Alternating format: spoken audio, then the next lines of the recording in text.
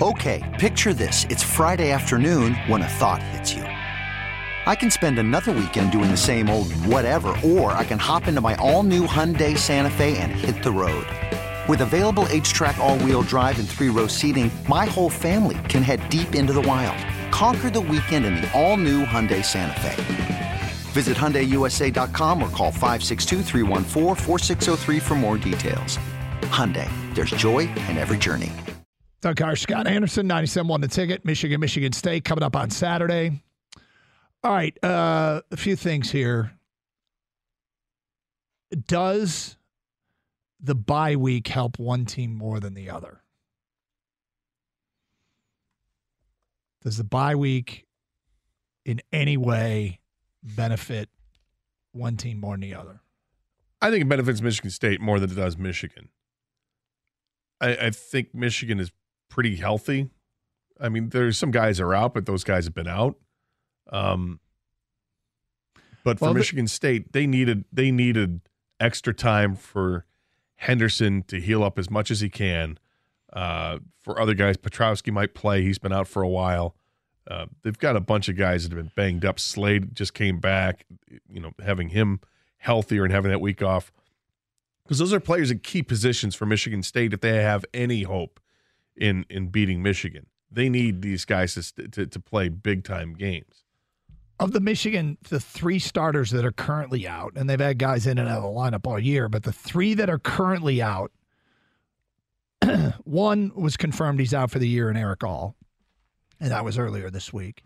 Nikhai Hill-Green, there has been no, and that's a position where they could really use a guy, but there has been absolutely nothing on him and any news on him. And, so if he debuts this week, it feels like it would be a surprise. And they lost Trente Jones, their starting right tackle, unless somebody's escaped my mind, but they lost him against Indiana. They're fortunate they have some depth there, and that Carson Barnhart they called him their 6th starter, who can play every position but center. So yeah, I think the only guy that feels like would have that there's any maybe hope that would be back would be Trente Jones, their starting right tackle.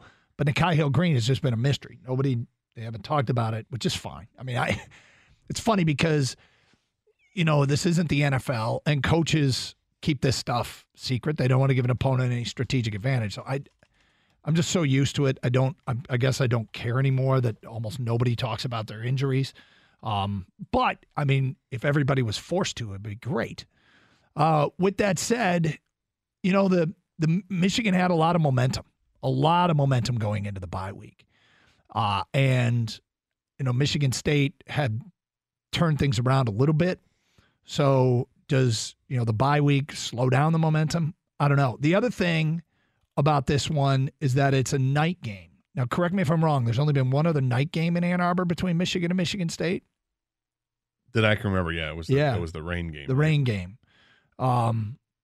Does it being a night game impact what happens on the field at all? I don't think so. No, I think both teams want to get after it and play, so I don't think there's either team is any more anxious than the other one to play, and having it wait that long to actually get onto the field. I don't think it matters. The weather's supposed to be fine. Yeah, they've had some games some 3:30 games that finished at night, but I think the only other night kickoff in Ann Arbor was that rain game. Was it 17-14? Was that 17-14 or 17-13 or whatever that final was a few years back? So, yeah, I mean, fans can obviously lather up and be at a fever pitch. They're going with what sounds like a unofficial blue out, where it wasn't started by the athletic department. And those things can, sometimes make for great visuals, but the blue doesn't pop like the maize does. Well, correct, but I guess what color jerseys is Michigan going to go with? I heard a rumor they were going to go with the maize jerseys. Is that true? So, not that I'm aware of. The players decide that every week. They meet with Coach Harbaugh. The only other time they wore the all maize was at that Florida game. Again, I don't think they've worn it any other time. Or at least in my lifetime. I remember when some historian brought up, against Navy in 1940. Okay, all right, gotcha. But in most of our lifetimes, I think the only other time they wore the maize was against Florida in that neutral site game down in Dallas. But the players decide with Coach Harbaugh every week. Could they go all blue? Yeah, they might. They might do the all blue, which they did. They've done a couple times this year. And I like the blue pants. I think it's a good look. But they tried to. You're going to love this story. They had appealed to wear the all maize on the road. Okay. And that takes approval from the visiting coach. Mm-hmm. And they appealed to do it last year at Penn State. And James Franklin said no. Of course. Yeah. James Franklin and Jim Harbaugh, this is growing. This is getting more interesting between those two. And actually, when he laid into James Franklin's complaints about the tunnel earlier this week, kind of a rare thing for you, or like, actually, you were on board with what I was. I loved it because I can't stand Franklin. Yep. I don't like either coach, but I really don't like Franklin. And I do think that Franklin was whining. If it was his players that were the ones jawing the most, control your players and have them move into the locker room in a timely fashion rather than lollygagging around and then start jawing at the other team. I mean, just for so many years, it hasn't really been an issue. Yeah. I mean, when there's a rivalry thing, sometimes Michigan, Ohio State will get into shoving matches on the field before the game and on a sideline. We've seen incidents with Michigan and Michigan tunnel. State, Devin Bush and all that. But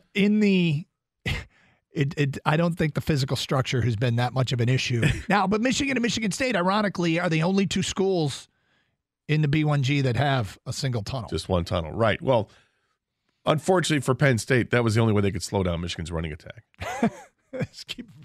Stop them in the tunnel. Yeah. We stopped you here. Oh, about time. 248. 418 yards. Yeah. I mean, come on. Yep. Come on. I'm curious with this game, though, Saturday, how many people are going, because it's a 7:30 game. And, typically, if you go to a noon kick in Ann Arbor, you're screwed no matter what time you try to go there and get to the stadium early. Like, the tailgating areas open up, I believe, at 7 o'clock in the morning for noon kickoffs. And it feels like you're waiting in line even at 7 in the morning to get in. You go there at 9 o'clock in the morning, you're waiting in line everywhere. No matter what time you do, you're going to be waiting in line. Sort of a similar thing with a 3:30 kick, too. Maybe a little more flexibility the earlier you go. But the 7:30 kick, it kind of feels like the relief on the fans going to the game is that they can go anytime, and the traffic into the game won't be that bad. Leaving is going to be atrocious. Leaving is going to be a nightmare. It will be a nightmare.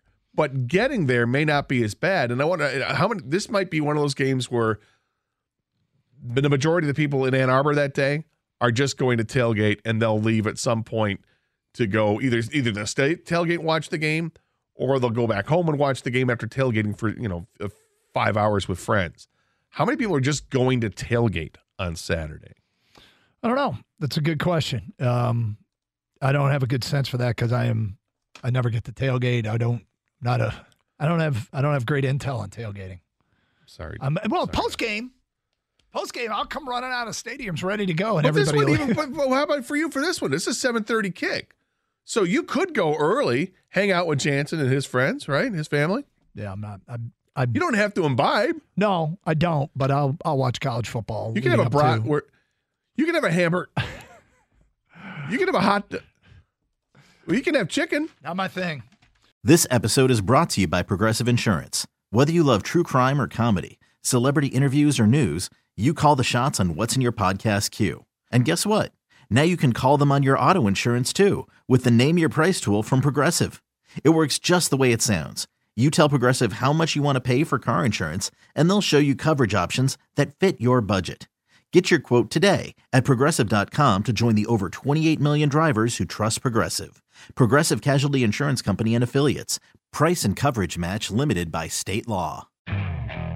Okay, picture this. It's Friday afternoon when a thought hits you. I can spend another weekend doing the same old whatever, or I can hop into my all-new Hyundai Santa Fe and hit the road.